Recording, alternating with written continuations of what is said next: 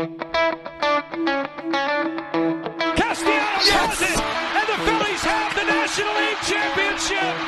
They have beaten the Padres 4-3, and they celebrate on their home turf as the Phillies are the 2022 NL champs. Hey there, podcast pals from WHYY and BillyPenn.com. It is hitting season. I'm your host, John Stolnis from The Good Fight. You can follow me on Twitter at John Stolnis. Coming up, we're going to recap the first two games of this Phillies-Cubs series in which the Phils took both games and clinched the series win, continuing their red-hot play on the road. But yet something about this team just doesn't feel quite right to me. So we'll get into that coming up here in just a few minutes, but we don't want this to be a negative podcast because the Phillies are in the midst of one of their best stretches in more than a decade. We'll break down some of the numbers. Should Ranger Suarez be the next Phillies pitcher to get a big money deal extension? And what would it look like? Also, I'm going to throw a little praise for Philly Rob out as we've watched a couple other National League contenders absolutely hit the skids and the crumbling of those clubhouses. Plus, we will open up the Hittin season mailbag and answer some of your questions. We had one person submit a question through the voice memo system to our email, and so we'll hear from that question. The rest of them all came from Twitter. So getting to all that stuff coming up here on this edition of Hittin season. But first, want to encourage you to check out our website at BillyPenn.com, our landing page there, BillyPenn.com/Hittin season, where you'll find some writing from me and from Justin and from others involved here with the Hittin season podcast. It's also where our podcasts are kept. So make sure to check out BillyPenn.com/Hittin season for all things Hittin season. And of course, please leave a 5-star rating and a review for Hittin season, the Hittin season podcast at Apple Podcasts. Tell your friends and family if they're Phillies fans about the pod if you haven't done so already. And you know what? Grab their phone and subscribe for them if they're not doing it on their own. Sometimes you just have to take the bull by the horns and get this stuff done, friends. So that's what I would encourage you to do. And hopefully they will join us on this mad journey of Phillies idiots here as we continue to devote our lives to this baseball team. But hey, right now things are going well for the Phils. They took the first two games of this series, this 3-game series in Chicago against the Cubs. You'll remember last year, they went into Wrigley Field late in the season. I think it was the third to last series of the season, and they were still dealing with the Milwaukee Brewers for that third and final wild card. And based on the way the Phillies were playing in that Chicago series, it looked like the Brewers were going to catch them. It was only because the Brewers collapsed that they didn't overtake the Phillies for that third wild card. But I went on a rampage on the podcast right after that series when it was crunch time. The Phillies are on the verge of ending their 10-year playoff drought, and here they are playing some of their worst baseball of the season against a Cubs team that really owned them last year. The Cubs won all 6 games against the Phillies last year, and they swept them in Wrigley right at the end of the season. But of course, we now remember the Phillies righted the ship in a monsoon 4-game series against the Washington Nationals in D.C., and then went to Houston and did what they needed to do to win that first game and clinch the wild card spot. So the Phillies come back to Wrigley Field playing much better baseball, and they are now 17-5 since June 2nd. The Phillies have now won 8 games in a row. 8 games ago, you'll remember, they had the second worst road record in baseball. They are now 10-1 in their last 11 road games. Now, the Phillies have not seen this kind of success in a very long time. Even last year when they got really hot, they have won 17 of 22 games, that's 17-5 record, for the first time since July 30th through August 23rd of 2011, the 102-win season. The last of those great seasons from that Phillies core from 2007 to 2011. It's also the first time they've won 10 of 11 road games since that same stretch, July 20th through August 10th, 2011. It just doesn't feel to me like they're playing that great. And maybe it's because they aren't gaining a whole lot of ground in the playoff race. Corey Seidman noted that the Phillies are 17-7 in June, but will have lost 3 games of ground to the Braves in the National League East. And that's because the Braves have been absolutely insane here in the month of June. They've gone, 20-4 in the month of June, while the Phillies have gone 17-7. And the Marlins are, I think, 1 game better than the Phillies in June. I think they're 18-6 here. So, I mean, it's crazy that the Phillies have lost 3 games of ground to the Braves and a half game to the Marlins during the same stretch. And the Marlins won again on Wednesday. They beat the Boston Red Sox and continue to hold a 3-game lead on the Phillies in the National League East. They have the same record this month as the Giants, a team that they're also chasing in the wild card race. So you have all these teams in the wild card race all playing red-hot baseball here in June, and the Phillies really have not been able to gain any ground, and maybe that's why this feels unsatisfying. But as Corey Seidman notes, the flip side of this is that they'd be 8 games back of the wild card if they'd played just .500 baseball in the month of June. So maybe that's why it feels like the team still isn't hitting on all cylinders. And I know that I know that I've been annoying people on Twitter because I've been negative about this baseball team. Way more negative than a person should be when their baseball team has gone 17-5 in their last 22 games. I own that. I do understand that. I admit that. I don't know. That's what I'm saying. I don't really know where that's coming from. It could be because they're not making up any ground in the playoff race. It could also be because so many of the stars on this team are still struggling. They still aren't playing up to snuff. Kyle Schwarber is still not giving you enough. Even here in June, he's still not giving you enough. He seems to do great in the leadoff spot, that first at-bat of the game, and then after that, it's a real struggle for him. Bryce Harper still hasn't hit a home run, and his home run streak has reached epic proportions now. It's now at 27 games. I mean, that's crazy to think about, but no home runs in his last 27 games. I think that's now 123 plate appearances. He's never had a longer streak. And a note by Scott Lauber in a Philadelphia Inquirer story notes that his exit velocity is down 1 mile an hour to 91 miles an hour this year. Last year it was 92.1. The season before that it was 92.5 miles an hour. That's according to StatCast.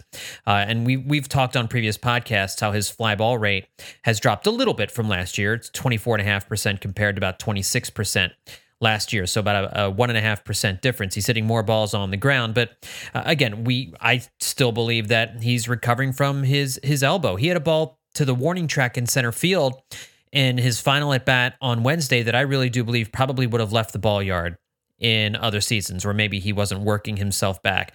But nobody's really sure exactly what's going on with Harper, but he's a guy who's been struggling. JT Realmuto, and a lot of this is with runners on base, are just struggling like crazy. Alec Boehm is struggling like crazy. Trey Turner has had a decent month of June, but not an all-star caliber month of June. Like no one on offense outside of Nick Castellanos has gotten wildly hot for any extended period of time. And I'm not talking for a week. Any hitter can get hot for a week or two. But I mean like carrying you for a month or two. Like we did see JT Realmuto do last year. Like we saw Bryce Harper do at times last year. Like we saw Kyle Schwarber do at times last year. None of those guys have done that yet. It just hasn't happened. And in these first couple games of the series against the Cubs, they've really had to rely on the guys at the bottom of the order, the Brandon Marshes of the world, Edmundo Sosas, Josh Harrisons. These guys have all gotten really big hits in these first 2 games, and they, of course, have been relying on outstanding starting pitching. And I remember back in 2011, as the Phillies were winning 102 games, that team seemed less satisfying and less enjoyable than the 2008 and 2009 teams in the regular season. Inferior teams, to be sure, but I think when we watch an offense struggle, when we watch star players on offense struggle to score runs, it's harder to watch the team. I don't think we enjoy great starting pitching as much as we do a great offense, and maybe that's why I'm having a harder time feeling like there isn't something missing, because it feels like there's something missing. But as somebody pointed out on Twitter, and they made a good point, that the fact that they are 17-5, when it does seem that they're not hitting on all cylinders, means that there maybe is some room for growth still. Like if the starting pitching can continue this, can keep this up, right? And then the offense actually starts to come around, the Phillies could get scary good. But it's questionable as to whether or not that's going to have it. So,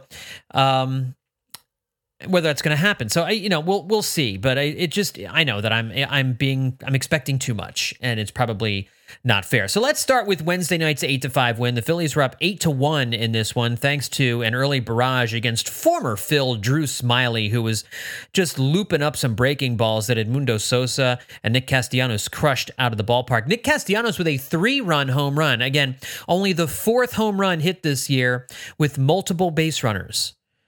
I mean, it's still the second fewest in baseball, behind only the Kansas City Royals. But it's so good to see. And it feels weird, like you see a 3-run home run, you're like, wow, they can score 3 at once like that. That's pretty amazing. And it certainly makes life a whole lot easier on everybody when you can hit that 3-run home run and just get them up on the board without having to string together 4, 5, 6 singles in order to score 3 runs. So that was great to see. Aaron Nola struggled again, pitched 5 innings. He did pick up the win, but he had an 8-1 lead and was not able to give them any more than just the 5 innings. Had 100 pitches in 5 innings, which just, it's not great.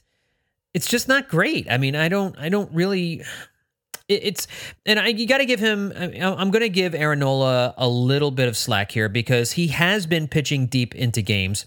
Scott Lauber also noted on Twitter that it's the first time since April 11th that he did not complete at least 6 innings. That was the longest streak in the majors and the second longest of his career. So even as he has struggled, he has pitched deep into games, but it's these blow-up innings. It's these innings where he gets in the stretch, some runners get on base, and he just cannot pitch from the stretch. We've said it, we've said all we need to say about Nola in previous podcasts, and until he figures this out, he's the team's number 4 starter right now. Until he fixes these issues from the stretch, he's not going to get his ERA to come down all that much, and it's at 4.51 on the season. That free agent contract this offseason is looking worse and worse with every start. And it's not something that I enjoy saying, but he's not improving. This should have been a game where he just cruises. And maybe that's another reason why I feel a little like something's off about this team, even as they go 17-5. So Aaron Nola being kind of a shaky mess, it doesn't seem like it's sustainable if Aaron Nola doesn't figure things out, if this offense doesn't figure things out. But credit Matt Strahm with stopping the Cubs' momentum in the game on Wednesday. He gave them 2 really good innings of shutout relief, 4 strikeouts and no walks in those 2 innings. Junior Marte pitched a scoreless 8th, and Jose Alvarado had a little adventure in the 9th, but with a 4-run lead, gave up just 1 run. Poor JT Realmuto, he took a foul ball off the coconuts, luckily wearing a cup, which is always good, but those things are not impervious. And my poor man was on the ground for a good 3 or 4 minutes before getting back up, and he wasn't right for the rest of the inning. There was like a wild pitch and a pass ball, and he was just getting beat up back there trying to catch Jose Alvarado's stuff. And Alvarado's actually gotten hit around a little bit since he returned from the injured list. Corey Seidman tweeted that opponents have hit .303 with a .425 on-base percentage in his 9 appearances since coming back from the injured list. However, like he did tonight, he's been able to get out of it without giving up too many runs. I think what I just kind of have to accept in my heart is that just beat the subpar teams. Beat the teams that you should beat, and you'll be in good shape. And that's what the Phillies did here on Wednesday night. It's also what they did on Tuesday night when they won 5-1. Brandon Marsh hit 2 home runs in the series opener, and Trey Turner and Castellanos each added RBI singles in a very easy and breezy 5-1 win. And in that game, yes, Brandon Marsh was the offensive hero, but the real star of the game was my new favorite Philly, Ranger Suarez. But we'll talk about Ranger more here in just a second. Marsh has been riding the roller coaster this year. In April, remember, he had an OPS of 1066. It's hard to remember. It's easy to forget, I'll say, how insanely good he was in April. 4 home runs, 7 doubles, 4 triples, 28-13 strikeout to walk ratio. He hit .329 with a .418 on base and a .647 slugging percentage in April. And then from May to June 10th, in 116 plate appearances, he went from hitting .329 in April to hitting .194 after that. His on-base percentage was .418 in April. He had an on-base percentage of .287 from May to June 10th with a .245 slugging percentage, a .532 OPS, half the OPS that he had in April, with just 1 home run and 2 doubles in a month and 10 days. And he had the same number of walks, but 44 strikeouts over that time. But now in his last 6 games, as he's gotten a run against right-handed pitchers, he did not play in the game on Wednesday because Drew Smyly, the lefty, allowed Christian Pache to get into the lineup. But in the 6 games before that, he started against all right-handers, and he hit 600 with a 636 on base and a 1050 slugging percentage for a 1686 OPS with those 2 doubles on Tuesday night. Those 2 home runs, on Tuesday night, and 3 doubles. And looking at the Fangraphs leaderboard, Marsh currently ranks 6th among Major League Baseball center fielders in wins above replacement at 2.0, and he is tops on the Phillies in wins above replacement. His overall numbers for the season are all-star caliber: 283, 365, 469 with a weighted runs created of 124. He's got 7 home runs, 32 runs scored, and 32 RBIs. Great numbers for a center fielder, and hopefully he can just be a little bit more consistent as the season rolls along. I also mentioned Ranger Suarez. I really do think he's my new favorite Philly. I think I like Ranger Suarez more than any other player on the team, because I love how cool he is. I love how effortless he makes pitching look. He does remind me a lot of Cliff Lee in that way. Just how casual he is fielding grounders back in the box, and how he throws guys out at first base, like just so nonchalantly and cool. And those first 3 starts of the season, when he was coming off the injured list, clearly he was just trying to find himself. And in the month of June, he could be the National League pitcher of the month. On Tuesday, he went 7 1/3 innings. That's right. He pitched into the 8th inning, gave up just 1 earned run in that 8th inning, gave up 4 hits in the game, 1 walk, and 8 strikeouts. The strikeout numbers are piling up because he's painting the corners down in the zone. It's just such a beautiful thing to watch, and he's so fluid and quick and efficient. He's just a joy, and his personality is just fantastic. His season ERA is now down to 3.18, and check out these numbers. Over his last 6 starts, 40 innings, he's given up 6 earned runs for a 1.35 ERA over his last 6 starts, a 37-10 strikeout to walk ratio, a 0.975 whip. He finished June with a 1.08 ERA in the month. Destiny Legardo of Phillies Nation noted he's the first Phillies pitcher since Aaron Nola in August of 2018. Remember, that was the year Nola finished 3rd in the Cy Young voting, to post an ERA below 1.10 across 30 innings pitched in a single month. And he's one of only 5 Phillies pitchers to do it since 1966. What we've seen is some 2011 Cliff Lee stuff, although we have to put that in a whole different category. Lee gave up 1 run over 42 innings at one stretch in 2011, and threw 3 straight complete game shutouts. Now, nobody's ever going to do that again. Nobody's ever going to throw 3 straight complete game shutouts. Managers just won't allow it to happen. And we've talked all season about Aaron Nola getting a contract extension, but maybe it's Suarez we should be considering doling the money out to. Now, the Phillies have him under team control for 2 more years after this one, but locking him down long-term would likely keep the cost down for the 27-year-old rather than waiting. And I think we have a mailbag question on this coming up here in just a few minutes, so I'll save more details on the contract stuff for that question. But this guy is my favorite player. If I had to get a Phillies jersey right now, it would be Ranger Suarez, because I just think the dude is so cool, and the way he's pitching right now is just phenomenal.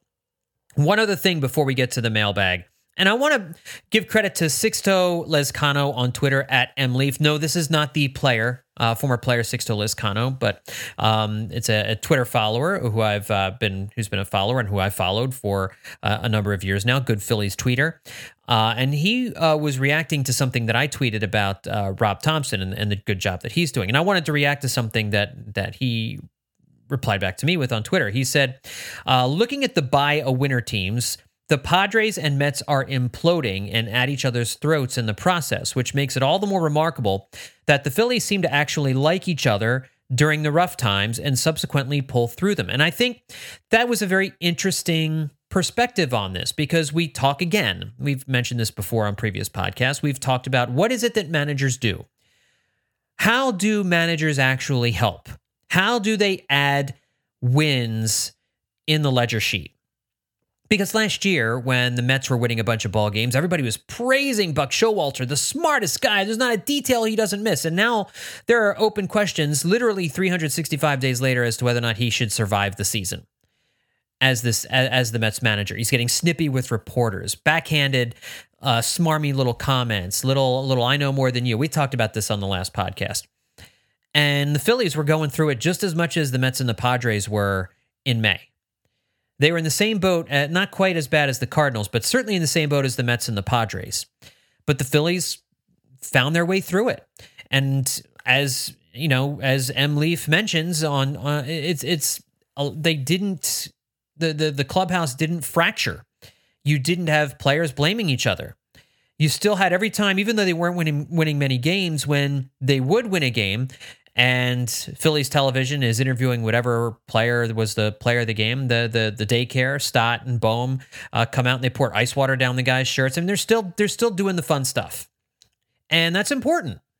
Because here in New York, you have rumors that Max Scherzer would be open to a trade away from New York if the Mets fall completely out of contention. There are rumors that the Padres clubhouse is a cauldron of finger pointing and blame gaming and sniping at each other. And the Padres lost again to the Pirates on Wednesday night. They are 8 games out of the wild card at 37-43. It is hard to believe that they won't sell at the trade deadline. I don't know that they have a choice. And there could be some decent players to poach. Could they make Juan Soto available in trade? And would the Phillies be interested in something like that? He's under team control through next year. Now, when it's time to negotiate his contract extension, I don't know if John Middleton could afford that. Even next year on his arbitration deal, he's actually signed a 1-year deal with the Padres this year, so they avoided arbitration. But you would think the Phillies might do the same thing, or if they make a trade, the Phillies might want to negotiate. But either way, he's going to cost $25 to $30 million next year, at least, even if they don't agree to a contract deal with him. And you'd probably have to give up Andrew Painter and a whole lot else in order to get Juan Soto from San Diego. So there's that. And I don't know that San Diego wants to give up, but the Padres, that's a small market. They did spend a lot of money. The owner wants to spend money, and that's an awesome thing. We've been praising the Padres all offseason for doing that. But at a certain point, you realize this isn't working. This isn't going to work. The chemistry, for whatever reason, it got them to the National League Championship Series last year, but it's not working here in 2023. What is it? Is it the return of Fernando Tatis? Is that fouling things up? Manny Machado is a shell of the player he was last year. Tatis is playing phenomenal baseball on the field. Machado's been terrible on the field. After a really slow start, Juan Soto has picked it up, and he's been one of the most valuable players in the game in terms of wins above replacement. So I wonder if they would move Juan Soto, because I don't know that the Padres are going to sign him to a long-term deal. They've already inked long deals with Tatis and with Machado. Can they do another 11-year deal worth $400 million? They've already got 2 of those with Tatis and Machado. I don't know that they can. And if this year is going to be a lost year, I mean, maybe you keep him and get another run at it next year. If I'm their GM, that's probably what I end up doing, unless a team's going to blow me out of the water with a deal. And with the Phillies, that's got to be Andrew Painter and a whole lot else. And I don't, as much as I would love to see the Phillies add Juan Soto and upgrade in left field, that would be a tough pill to swallow for a team that is looking for young talent. But I mean, Juan Soto's young talent. Juan Soto's like 24 still. So it's an interesting question, and I don't know that the Padres would make him available. But the question you have to ask yourself is, would you give up Andrew Painter for Juan Soto? I can't think of many players in baseball I would give up Andrew Painter for. Juan Soto might be one of them. He's that good. And so that's something to consider, but I don't know that it would ever come to anywhere close to fruition. But also, you look at the Mets. Steve Cohen, the Mets owner, who's spending $340 million on payroll this year, spoke about the state of the team before their loss to the Brewers on Wednesday.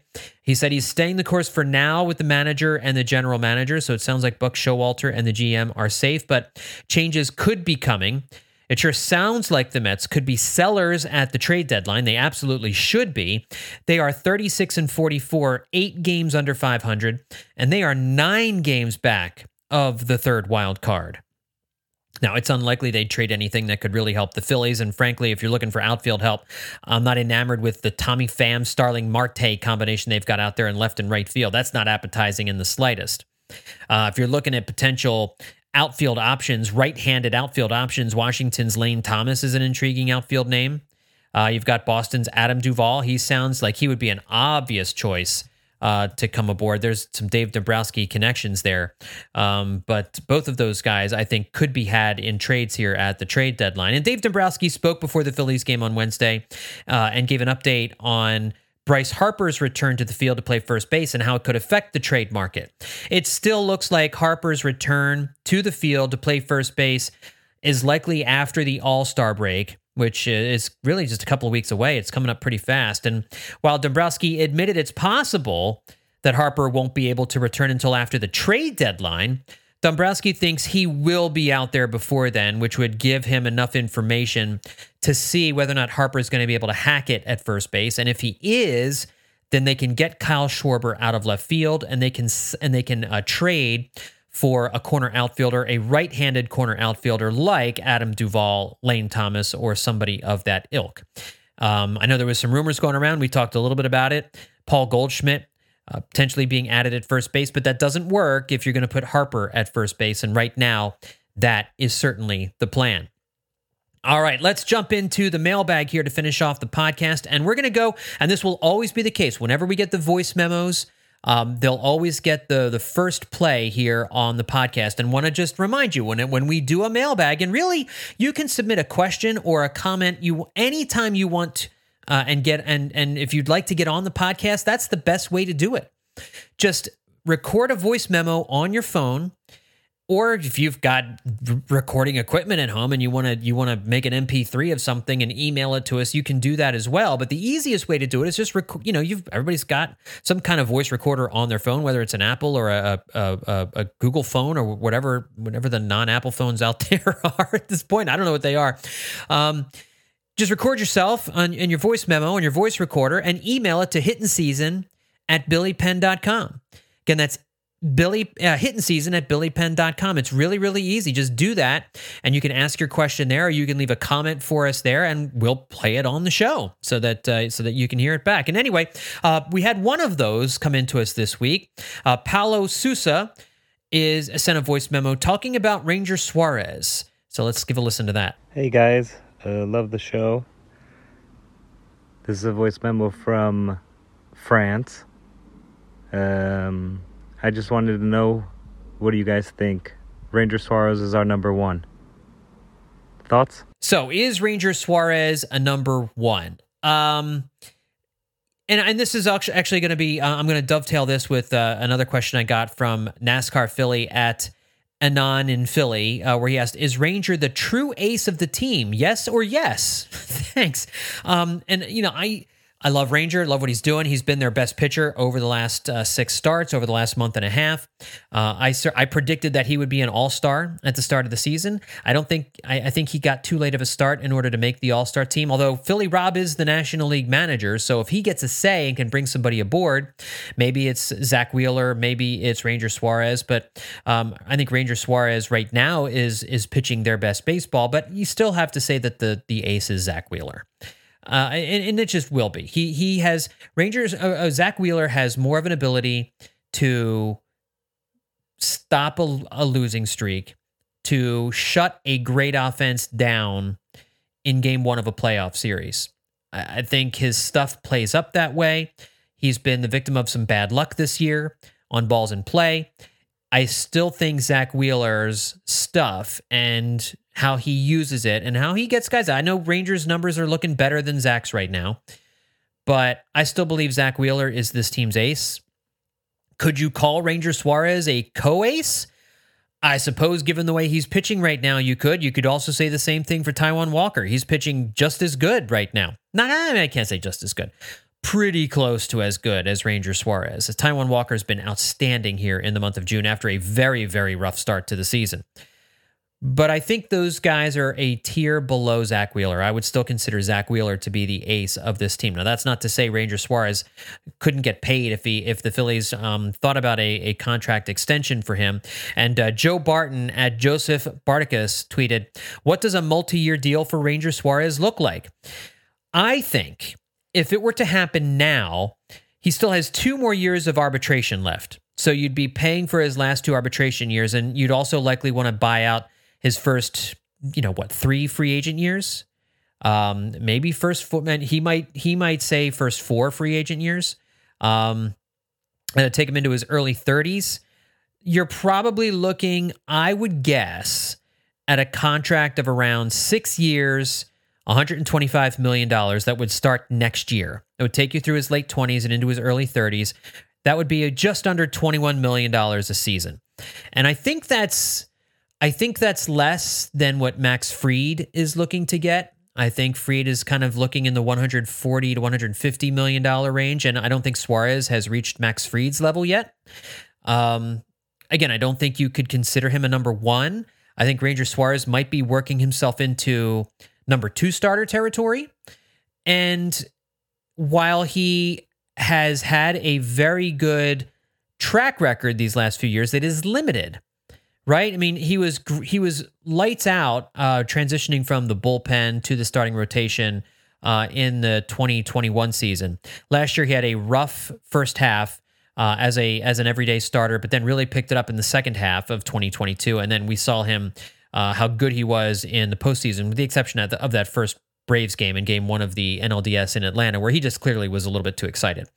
We just saw how cool he was, the great World Series start, closing out game 5 of the NLCS, just some great moments there. And after his elbow, or his, what was it? I forget what his injury was now. His forearm? Was he have a forearm problem? I forget. Anyway, after coming back, he's looking great. But is there enough of a track record to give him something more than that? I wouldn't feel comfortable giving more than that. And I would feel most comfortable with 5 years at, say, like $110 million. That's where I would feel most comfortable. My guess is a deal probably would be more like 6 years and $125 million. That's just my best guess.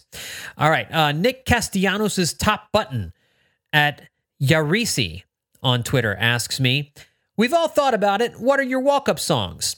I would like to go out of the box with walk-up songs. Nothing contemporary. Nothing contemporary. And it would all be kind of cringy 80s music. Stuff that most people would probably be embarrassed to have blaring through. Mostly because I'd want it to kind of sound funny. I would kind of want it to sound out of place. So that's why I would choose Sailing by Christopher Cross. Sailing takes me away, and I don't even know the rest of the words to the song, but that song reminds me of being in my mom's station wagon running errands in the early 1980s as she would drive us around from department store to grocery store to Joann Fabrics, and hearing that song come on the easy listening station on the radio, it actually has a nice memory associated there, and I would do it just because I think it would be funny. I think people in the stands would be like, what is this? How is this walk-up music for a baseball game? Careless Whisper by Wham would also work. And I'm a sax guy, so Baker Street by the Jerry Rafferty Band is just a good time. So those would be my 3 walk-up songs, I think, just because I would like to hear that kind of stuff blaring through the speakers of a Major League Baseball stadium and have most of the fan base going, what is this nonsense? It has no place being anybody's walk-up music. Jersey Josh at Mr. Jersey Josh asks, qualifying offer to Rhys Hoskins. Would they? Should they? Do you want to pay? I don't know what the qualifying offer is going to be. Let me see if I can figure out how much that's going to be. Last year, it was just under $20 million. So my guess is that the qualifying offer will be somewhere in the range of $23 to $25 million for a 1-year deal. Do you want to pay Rhys Hoskins $23 to $25 million next year on a reconstructed knee when you don't really know what you're going to get, and it'll probably decrease his mobility even further? I love Rhys Hoskins. I wish this hadn't happened, but if I'm the Phillies, I don't think I'm offering a qualifying offer to Rhys Hoskins. No, I don't think I'm doing that. Because I also don't think,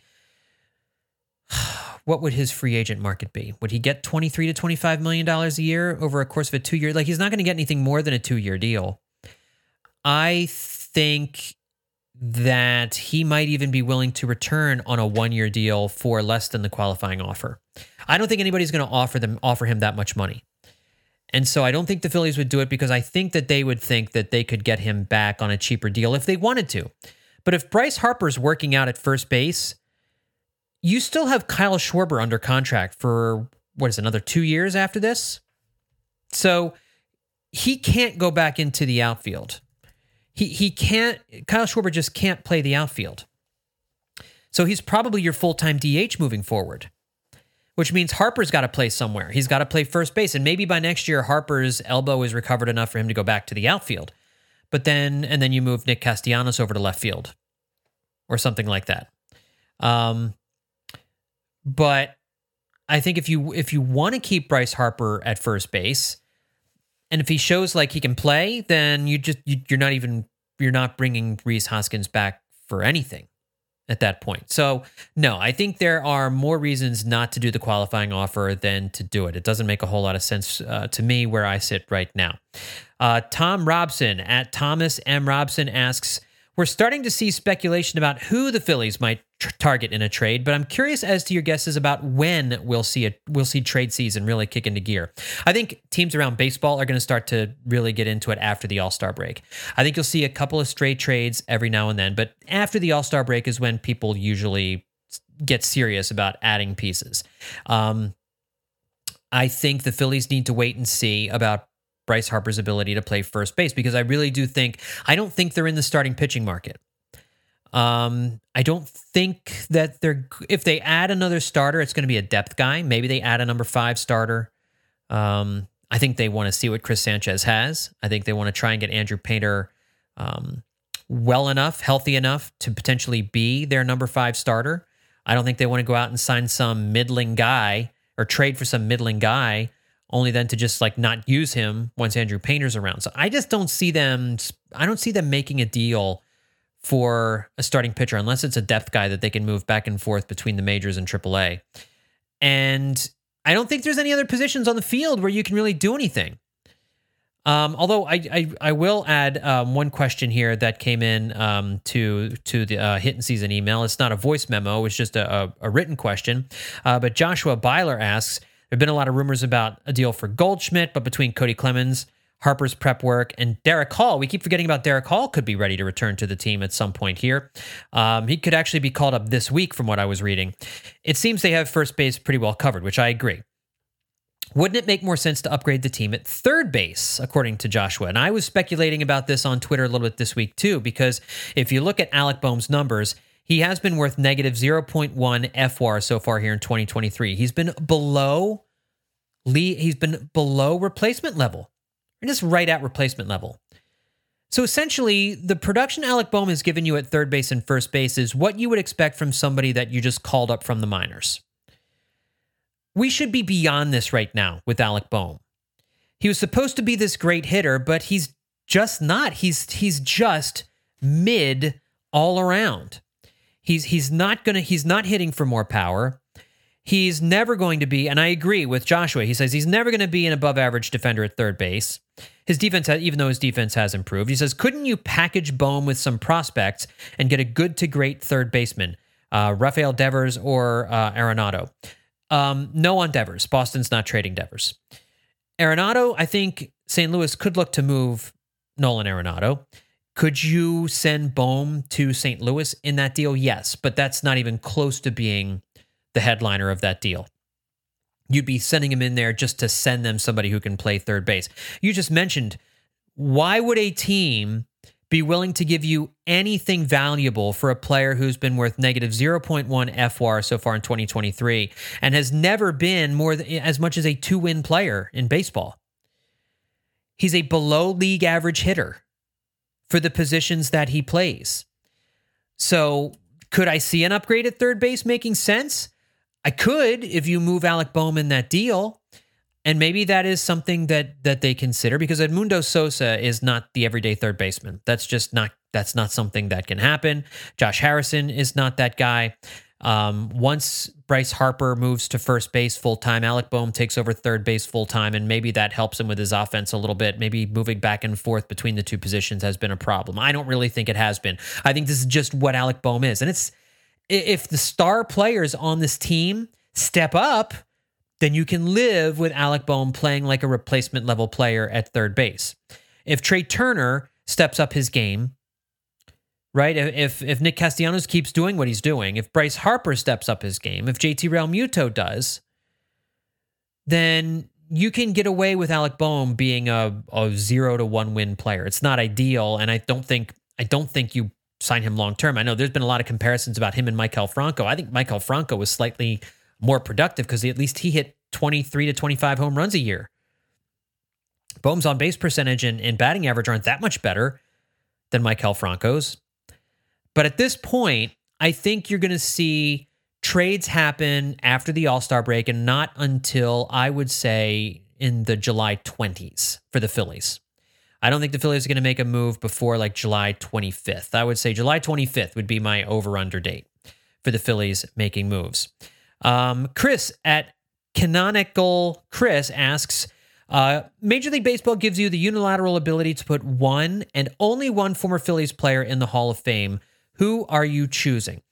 So I'm going to be a little strategic with this because my initial answer would have been to say Chase Utley because I think he's the most deserving, but I think Chase is going to get in someday.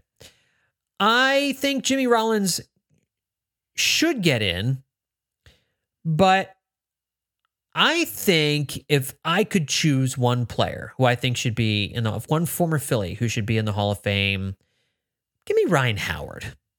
Give me Ryan Howard because he's never going to get in. He doesn't. I mean, and in clear, his career does not warrant Hall of Fame status. But his peak was unlike any power hitter's peak in baseball history, and he was as electrifying a player that to wear a Phillies uniform as ever wore one. And just for that reason alone, I'd put him in the Hall of Fame. If I could just wave a magic wand, I'd do it. So maybe I'm looking at this question in a little bit of a different way. I think if I had to choose, and if I'm not going to go Ryan Howard, then I would probably go Jimmy Rollins because I think the chances of Rollins actually earning the 75% that he needs to get in are slim. It could happen. I think Chase Utley one day will get into the Hall of Fame. I think he will. He reminds me so much of Scott Rowland. I know Rowland's overall numbers are a little bit better, but I think Utley's journey to Cooperstown will mirror that of Scott Rowland's. Very similar way to get there. Jimmy Rollins is going to have a harder time. And I think if you look at some of the counting stats and some of the combination of power and speed that Jimmy gave you and how durable he was and his postseason success, his ability to hit in the clutch, all those extra things that you look for from players, Jimmy Rollins has them. And so, yes, I would put Jimmy Rollins in the Hall of Fame if I could. All right, finally, Rob Fida, I'm not sure how you pronounce your last name, Rob, but it's at Rob Fida, F-I-D-A. He asks, who do you think will end up being a better hitter, Marsh or Boehm? I think we're seeing Marsh. He's a better hitter right now. I would not have said that either when the season started, but Marsh definitely has issues with left-handers. And I think he's probably a platoon center fielder, but when you're the left-handed side of a platoon, you're going to play 75 to 80% of the time, so that's fine. You can have a long career as the left-handed side of a center field platoon. Alec Boehm is probably not a platoon player, but he doesn't do enough. I don't think he's as good a hit. I don't think he's going to have as productive a hitting career as Brandon Marsh is, which again, I think you look at these two guys, you would say, oh, Boehm's got the better pedigree. Boehm's going to be the better hitter. But if you just look at what we've seen, if you just use your eyes, Brandon Marsh has been a better hitter this year. He's been very, very, very streaky. Boehm's been very consistent in his mid. Marsh has been a little bit more up and down, riding the waves, riding the roller coaster. But right now, I think Brandon Marsh will end up being a better hitter in their career than Alec Boehm, which, again, is kind of shocking to me. I would not have thought that. All right, it's time for our stat of the week, and this comes to us from our stat guru at The Good Fight Schmenkman. Follow him on Twitter, by the way. He has great stats at TGP Schmenk, S-C-H-M-E-N-K. He noted that with 3 home runs in the game against the Cubs on Wednesday night, the Phillies have now hit exactly 1,500 against the Cubs, and that ties the Cubs with the Braves for the most home runs the Phillies have hit against any team. The Phillies have hit 1,500 home runs against the Cubs and 1,500 against the Braves in their long storied history. The number 3 team, kind of a surprise based on the fact they typically didn't play them all that often, the San Francisco Giants at 1,338. And maybe a lot of those came when the Giants were in New York. The Cardinals, when they were NL East foes, are 4th on the list at 1,274. And again, the Pirates, when they used to play in the NL East, are 5th at 1,225. The Cubs, the Braves, the Cardinals, and Pirates all make sense. The Giants don't make any sense at all. But again, I think some of that must have been when the Giants were a New York-based team. All right, folks, that's going to do it for this edition of Hittin' Season, and thank you to everyone who sent in questions. And again, a reminder that you can always email questions or comments for the Hittin' Season podcast at hittinseason@billypenn.com. Send them in by voice memo or just by regular email. You can do it that way too. Make sure to subscribe to the Hittin' Season podcast on Apple Podcasts, Spotify, wherever it is you get your podcast. Make sure you hit our Billy Penn landing page. BillyPenn.com/Hittin' Season is where you can find all of our Hittin' Season stuff. And just want to remind you also to check out the Hittin' Season Patreon. Sign up on one of the tiers to get all kinds of bonus podcast action. The Dirty Inning, Absolutely Hammered, and some Hittin' Season movie reviews that Justin and Liz do. That's over at patreon.com/Hittin' Season. Thanks everybody for tuning in. We'll talk to you next time here on Hittin' Season.